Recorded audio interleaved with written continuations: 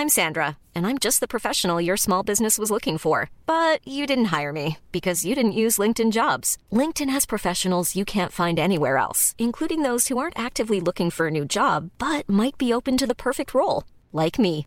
In a given month, over 70% of LinkedIn users don't visit other leading job sites. So if you're not looking on LinkedIn, you'll miss out on great candidates like Sandra. Start hiring professionals like a professional. Post your free job on linkedin.com/people today. We acknowledge the traditional owners of country throughout Australia and recognise their continuing connection to land, waters and culture. We pay our respects to their elders past, present and emerging. Welcome to This Song Is Yours, a music podcast where we chat to a new guest each week, talk about their life and creative endeavours, and talk to them about some of the music they love. Our show works by chatting to our guests about music, their songwriting techniques, and occasionally getting them to make you a playlist of the songs they love. Welcome to episode 220. I'm your host, Simon Fink. Our guest today is Joshua Radin. The acclaimed singer and songwriter is returning to our shores next year, and he'll be bringing his brand new EP with him, which is titled Though the World Will Tell Me So, Volume 1. In today's episode, we're speaking with Joshua about becoming a musical nomad, the story behind his start in music, and we discuss memories of previous Australian tours. Here we go. Our guest today is an acclaimed singer and songwriter who was raised in Cleveland, Ohio. Whether you know his name or not, you definitely know his music. His soundtrack moments on House, Scrubs, One Tree Hill, Grey's Anatomy, and many more. In January, he's releasing a brand new EP, which is entitled Though the World Will Tell Me So, Volume 1. Please welcome to This Song Is Yours, Joshua Radin. Josh, hello, how are we? I'm great, thanks. How are you? I'm very well, thank you. Thank you so much for joining us this morning where you are. No, thanks for having me. My absolute pleasure. I know that as we are coming up to the end of the year, usually people kind of take stock on the year that has gone by. Before we were recording, I mentioned that you were in Stockholm, and I thought you'd maybe moved there, but it turns out that you're I would say a free man at the moment. This has been a big year of change for you. Yeah, exactly. I sold my house in Los Angeles in February and put all my favorite things in storage, gave most of my stuff away, and I've just been nomading. I've spent a lot of time, though, in Stockholm, Sweden this year, as I've been doing a lot of recording here, and I've been making a new album. So, I've got a few more weeks here in Stockholm, and then I'm going to go play some shows in other parts of the world, and travel a bit. Hopefully I'm going to be in places that are a little more sunny because it's getting freezing here in Sweden right now. I can imagine that there is a certain freedom to being able to, travel the world and kind of write songs. How have you found the experience? Before we get into the songwriting aspect of it, how have you as just a human found that experience of kind of not being tethered to one place? Well, I was in Los Angeles during the pandemic, and the lockdowns were so intense that I found myself. I remember at one point, when it first started in 2020, I remember counting a certain number of days where I hadn't seen another human being. I think it had been 54 days in a row that I hadn't seen another person, and it was taking such a toll on me, on my soul. And after a while, I've always been a traveler, but this was one of those things where I when we were finally allowed to travel again, I just told myself, I'm going to go. I'm not going to be locked into any kind of place, any part of the world, and I just want to travel spontaneously whenever I feel like it, because it had been taken away from me, and from most of us. So. It's been amazingly freeing, and also just to sort of live minimally. You know what I mean? I've always been someone who didn't really care so much about things, but it's incredible how that sort of feeling was exacerbated in the sense that I'm just all about experiences over things. You know, that was just reaffirmed. I imagine it would be such an incredible experience, and especially for yourself as a songwriter, as someone who takes both your own experiences and I imagine other people's experiences and puts them into these pieces of art, pieces of work. Has the songwriting process for you over this time changed in any way? I guess other than maybe the location where you're writing is different, but yeah, has the creative process itself changed in any capacity?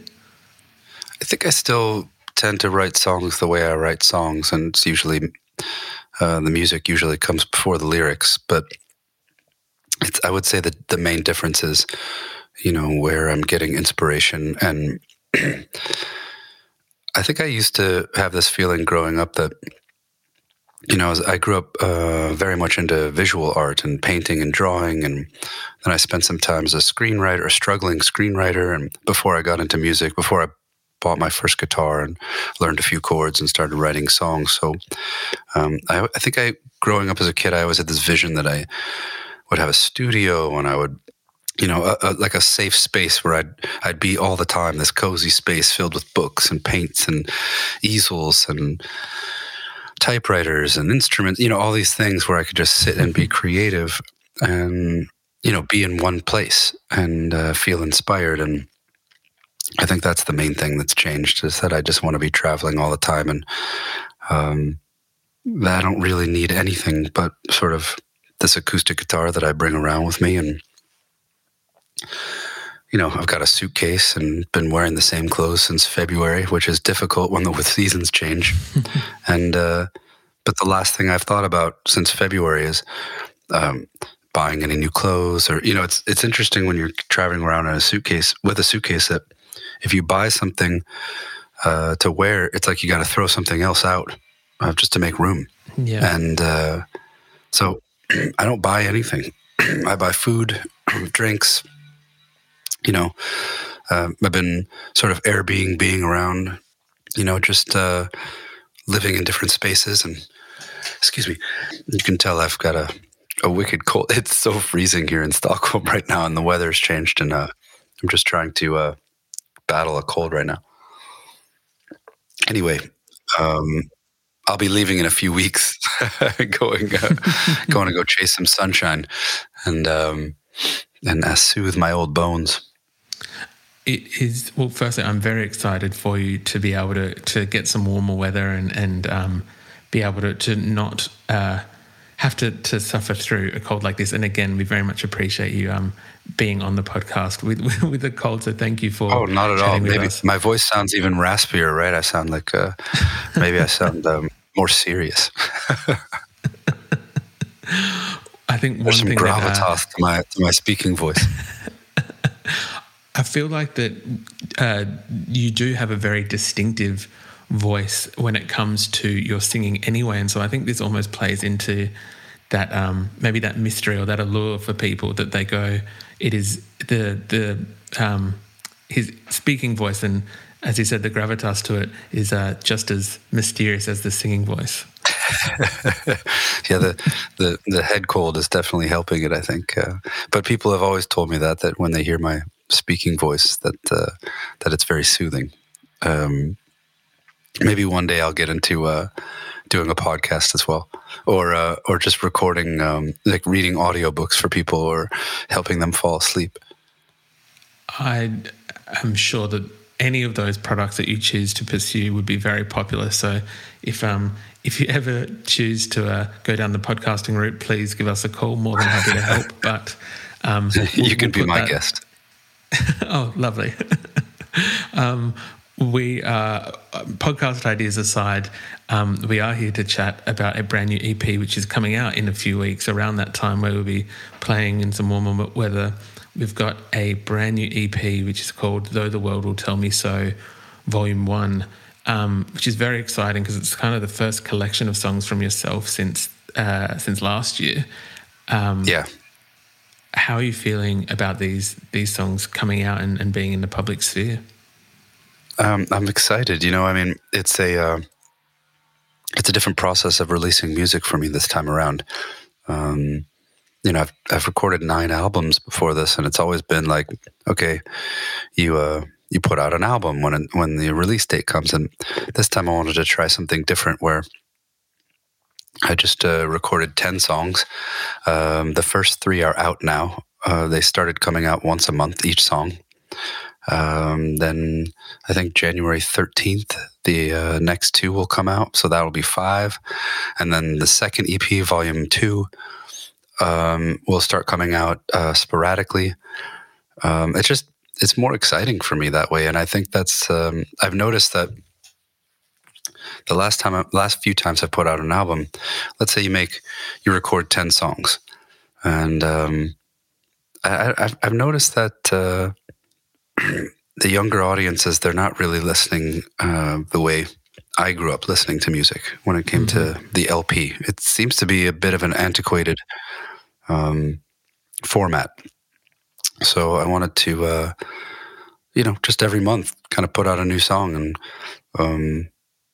and see if it really came from, if you put out an album and maybe people, your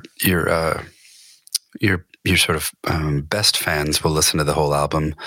Then a lot of people, you can't expect for them to listen to all 10 songs, or at least more than once.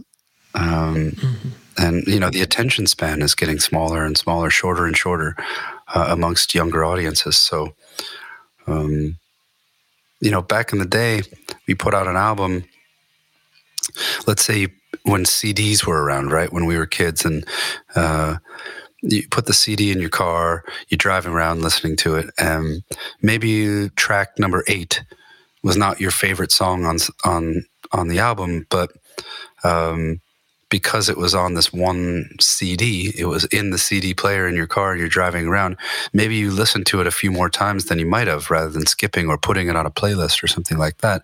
And then after 3 or 4 times listening, maybe track 8 ended up being your favorite song on the album. But I feel like those tracks later in the album, those album tracks as they're called, they don't get any attention anymore. People just, the younger audiences listen to that 1 or 2 songs that grabs them right off the top, or maybe gets on a playlist or something like that, and they put them in their own playlist, and then they never really go back to the album. And my favorite songs of albums that I grew up loving are rarely the single. It's usually an album track that I didn't love when I first listened to the album, but took a few times. And I think that idea is getting lost. And so I wanted to try to figure out at least a way to put out new music that might help with that. I would agree with a number of the points made there. I think there's almost something to be said about some album tracks. We'll use track 8 as an example, whereas I think some of those are, because they maybe weren't designed to be a single by the artist, that they maybe were more personal, that you're actually getting a better insight into the songwriter or the artist in that capacity. Yeah. Yeah. A lot of times the single is just like this really hooky song that it might meant to be something for the radio that would bring the listener to the rest of the album tracks. And that's just, things are changing the way people consume music, especially younger audiences. Yes, agreed. Is there a little bit of a freedom then, I guess, looking at like a positive side of that, in terms of not releasing an album, in terms of releasing an EP?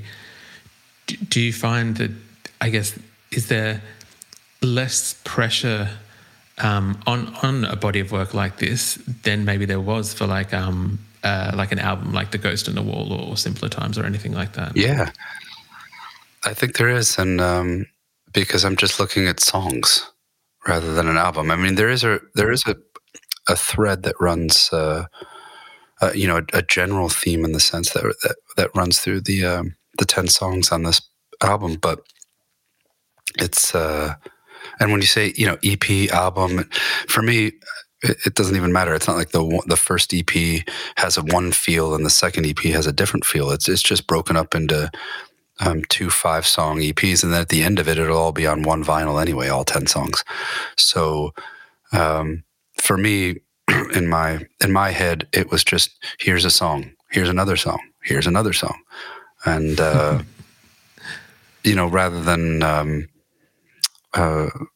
it's still to me an album and a body of work. It's just a different way of releasing it, and I don't have to be done with. Like, I just finished the 10th song. Just finished mixing the final song last week, and I've already got 3 songs out. Whereas before it's you got to finish the entire album, mix and master the entire thing. This way, it was sort of like, I don't know. I think you're right. There was a better sense of freedom when it came to writing, recording, mixing, and releasing. 100%. I know that there's a lot of fans very excited about. I'm Sandra, and I'm just the professional your small business was looking for. But you didn't hire me because you didn't use LinkedIn Jobs. LinkedIn has professionals you can't find anywhere else, including those who aren't actively looking for a new job, but might be open to the perfect role, like me. In a given month, over 70% of LinkedIn users don't visit other leading job sites. So if you're not looking on LinkedIn, you'll miss out on great candidates like Sandra. Start hiring professionals like a professional. Post your free job on linkedin.com/people today. Since 2013, Bombas has donated over 100 million socks, underwear, and T-shirts to those facing homelessness. If we counted those on air, this ad would last over 1,157 days. But if we counted the time it takes to make a donation possible, it would take just a few clicks. Because every time you make a purchase, Bombas donates an item to someone who needs it. Go to bombas.com/ACAST and use code ACAST for 20% off your first purchase. That's bombas.com/ACAST, code ACAST. This new EP coming out, and as we mentioned before, a very distinctive voice from yourself, but also I think a distinctive style of songwriting. And I know that you mentioned a few other career choices before finding your way to the guitar. Would you mind sharing, I guess, what it was that eventually got you there? What was it that kind of was like, maybe I can give this a try? And I guess your first interaction or success with songwriting? Well, let's see, it was about 18 years ago. I was a struggling screenwriter in New York City, and I had sold a couple screenplays, some features, but they frustratingly had not gotten made by the companies that bought them. And I was so frustrated creatively, I bought a guitar as a meditative device, learned a couple chords. I'd sit there and strum the G chord, the C chord, back and forth as meditation. And once I learned a few chords, I started learning a few cover songs, a couple Dylan songs, and Beatles, Paul Simon, Elliott Smith, some Nick Drake, some of my favorite songwriters. And once I learned a handful of songs and just started singing them in my living room, I just figured, maybe I'll try to write my own song. Who knows? And I wrote my first song. It was called Winter. And then it was just a very confessional piece about the breakup I was going through with the girlfriend I was living with in New York City at the time. And I just didn't know how to tell her what was going on in my head. So it was very helpful and cathartic. And a good friend of mine was on a TV show, and he asked me to play him this song that I had written. And I like I said, I didn't start at all thinking I was going to be a songwriter or a professional musician at all. And he asked, when he heard me play this song, he asked if I would make a demo of it and send it into the producers of this TV show Scrubs he was starring in. And a few weeks later, Bill Lawrence, the creator of the show, emailed me and asked if they could use that demo in the show. And I was like, shocked. A few weeks later, the song aired in the show, and it had such a response from their fan base that it gave me the confidence to write another song, and then another song, and another song. And I just kept writing and writing, and here we are, 10 albums later. I will be honest with you. I have been a fan for a number of those years, and I do want to talk a little bit about that experience with Scrubs and seeing you in concert as well. I didn't realise that Winter was the first song that you wrote, and through Scrubs that it, I guess, I don't want to say kickstarted, but that was, well, for sure, I guess, definitely a stepping stone. That's yeah. Incredible. I mean, it's interesting. It's interesting to say kickstarted because there was nothing to kickstart really. It was, it was just it was almost like if you had a sketchbook and you opened the sketchbook to the first page and drew something, and then someone in a gallery, in your hometown or something said, "I want to put that in a frame and put it up in a show," and someone bought it, and then they kept wanting more and more, and it's just a bizarre experience. You're just sketching out something, and all of a sudden, and then 18 years later, people are like, "Hey, remember that sketch?" And they still remember it, and I just feel fortunate and humbled. Well, it is something that I feel has resonated, as you just mentioned, for a very long time, because people still, and people who are listening to this podcast who might not be aware of your music, I think that they would be, and they don't know it, if that makes sense, that they might not know the artist's name. I get that a lot. Yeah. I think especially I get that a lot.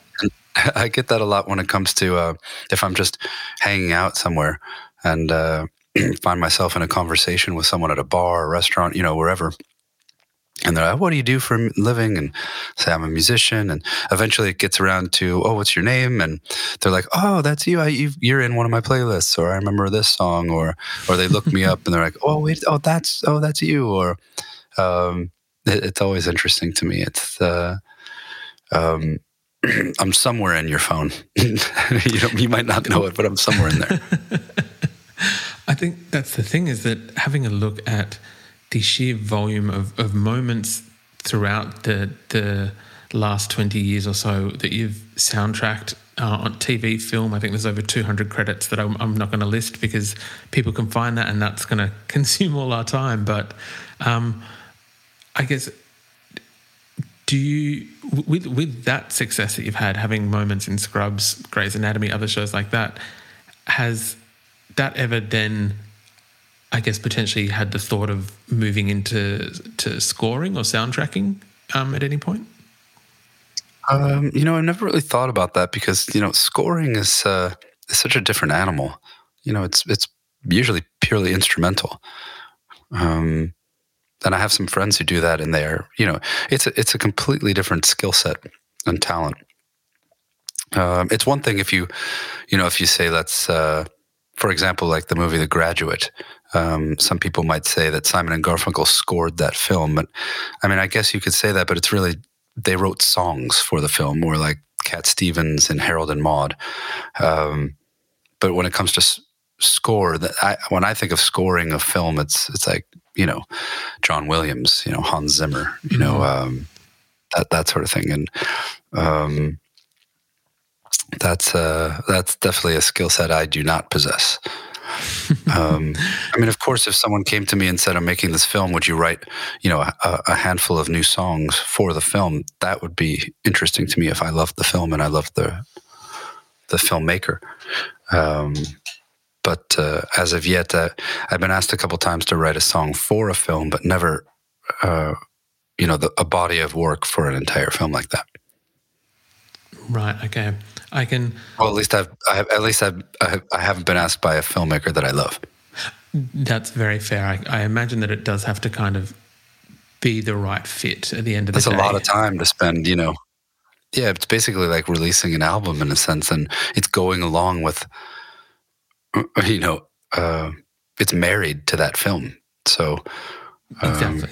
If you're going to put in all that effort to write an album that's married to something visual, you better love that visual. Yes, 100%. And so I can appreciate you want to make sure it's the right fit for you and pick that right project. Yeah. One day maybe. Maybe one of your listeners. If there's any film, actually, well, we do have one or two, but I'll get in touch with you separately outside of this. I'll email you the details. Perfect. As we mentioned, there are some shows coming up. There is a small residency or a run of shows on the 5th, 6th and 7th at Park City in Utah at the Egyptian Theatre. What can fans expect from these shows in the US? Oh, they can expect me to get up on stage in pretty much exactly what I was wearing all day and pull out an acoustic guitar and tell stories, play some new songs, old songs. I like to pepper in, I never really do a set list. I usually just walk on stage and put down a sheet of paper with, maybe about 40 or 50 songs of mine that I remember. Because I've written so many, a lot of them I don't even remember if I haven't played them in years. And then I just sort of pick and choose based on what I'm feeling and read the room and tell stories. And it's a very intimate experience. I try to make it as intimate as I possibly can when I play on stage. I guess the main goal is when I leave the stage, I want everyone in the room to have gotten to know me better than me personally. Better than when they entered the room.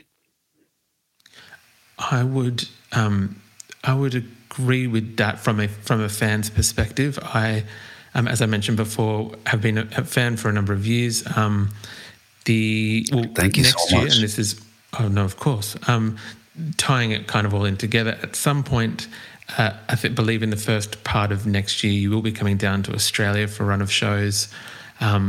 I believe. Yeah, it's been a minute since I've been in Australia, and I really love. I think I've come to play cities in Australia over the last 15 years or so, and I think I've been maybe 7 or 8 times now. It's always so much fun. It usually takes a minute to get over the jet lag, of course, and then once I've got my stage legs, I'm raring to go. And the Australian audiences have always been so kind to me.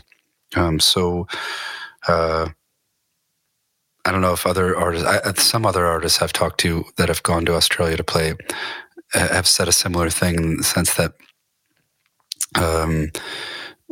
it's on the other side of the world. So people are it's such an expense to go that people are usually very, very grateful that you've made the trip. And that's always appreciated too. Yes. I think just touching on that, we are usually very excited and very grateful because we do recognise that we're a long way away from people. So we're usually very appreciative for people coming. It's such a beautiful country, such a friendly country. I think that's the other thing. We don't want you to fly halfway around the world and then for us to be ungrateful or unfriendly. So we try and show that gratitude in many ways. Yeah, well, that's what I've found. I think it was in 2009, so we're going back a little while, but I think 2009, a very dear friend of mine, Melissa, and we did come to see you in Melbourne at Northcote Social Club, and just what you were touching on before in terms of... What a great venue. Beautiful, beautiful venue. And I think what you were saying before was very spot on. It was...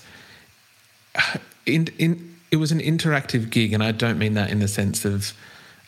Wait a second. Is that the gig that I had lost my voice?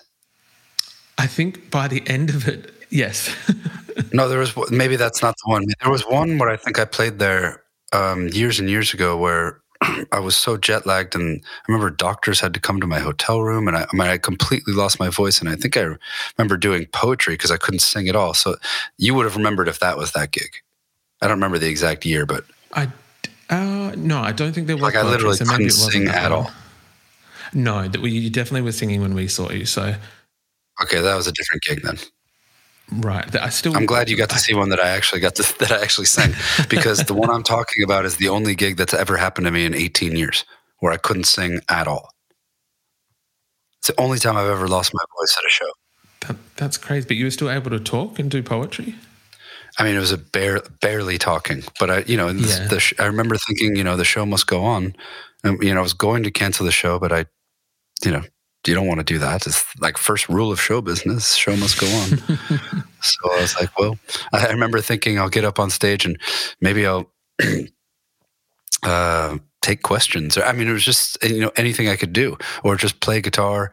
And, I had no idea what to do. So, but again, that was the one show in 18 years that I had to do that. I can imagine, though, the fans that went to that show do have a very unique experience, like a once-off that other fans don't have. So if there's a silver lining to it. Yeah, exactly.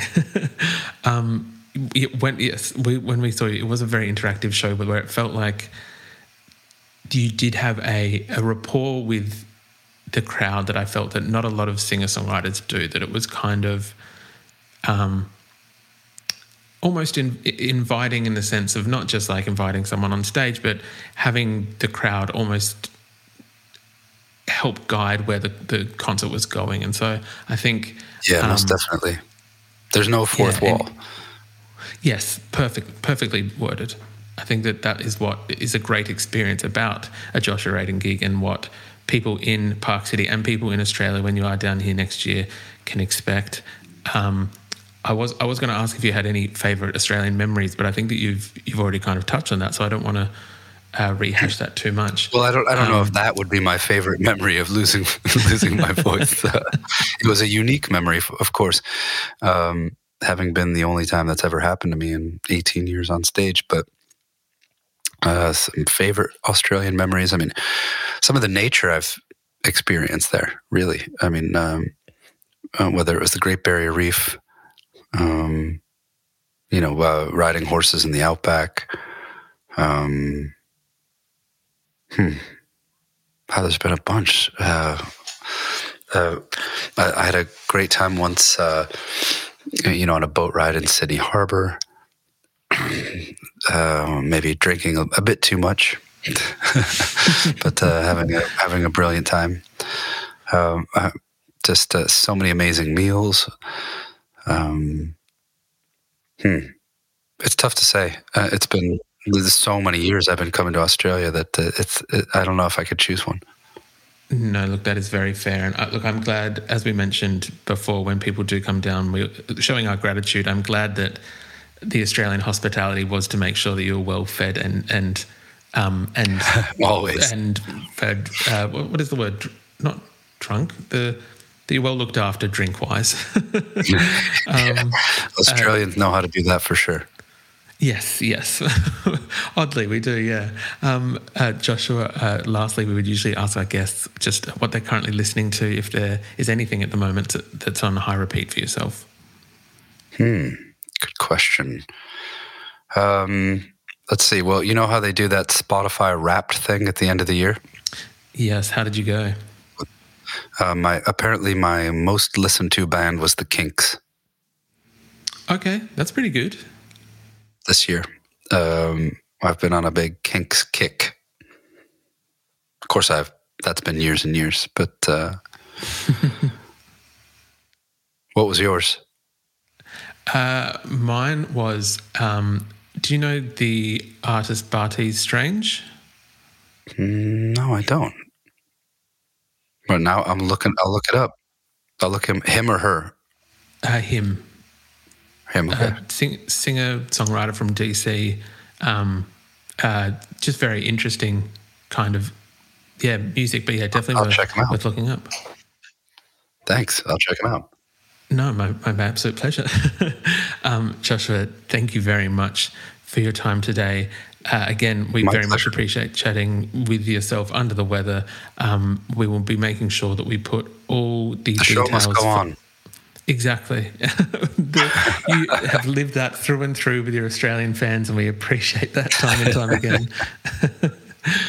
We'll be putting all the details for the shows in Park City in Utah and the Australian dates in the show notes, as well as links for people to pre-order or pre-save the brand new EP. But thank you so much for coming onto the podcast. Yeah, thank you. And I would say that anyone listening, if you want to know, I would say just follow along Spotify, Instagram, Apple, wherever you listen to music, so that you get notifications of when I might be coming to your town, because, I'm pretty spontaneous these days.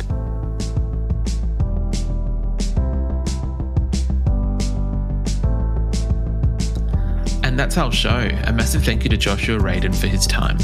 Though the World Will Tell Me So, Volume 1 is out January 13th, and we've left links in the show notes if you'd like to find his tour dates. We also want to give a huge shout out to Debbie at Wills Pro Music for helping out with today's interview. If you like this show, please subscribe wherever you get your pods and stay up to date when new episodes are released. We release new shows each Wednesday and Friday morning, and we now have a Patreon, which you can find within the show notes of this episode. You can follow the playlist profile on Spotify, and you can follow us on Instagram, Facebook, and TikTok. Until next week, cheers.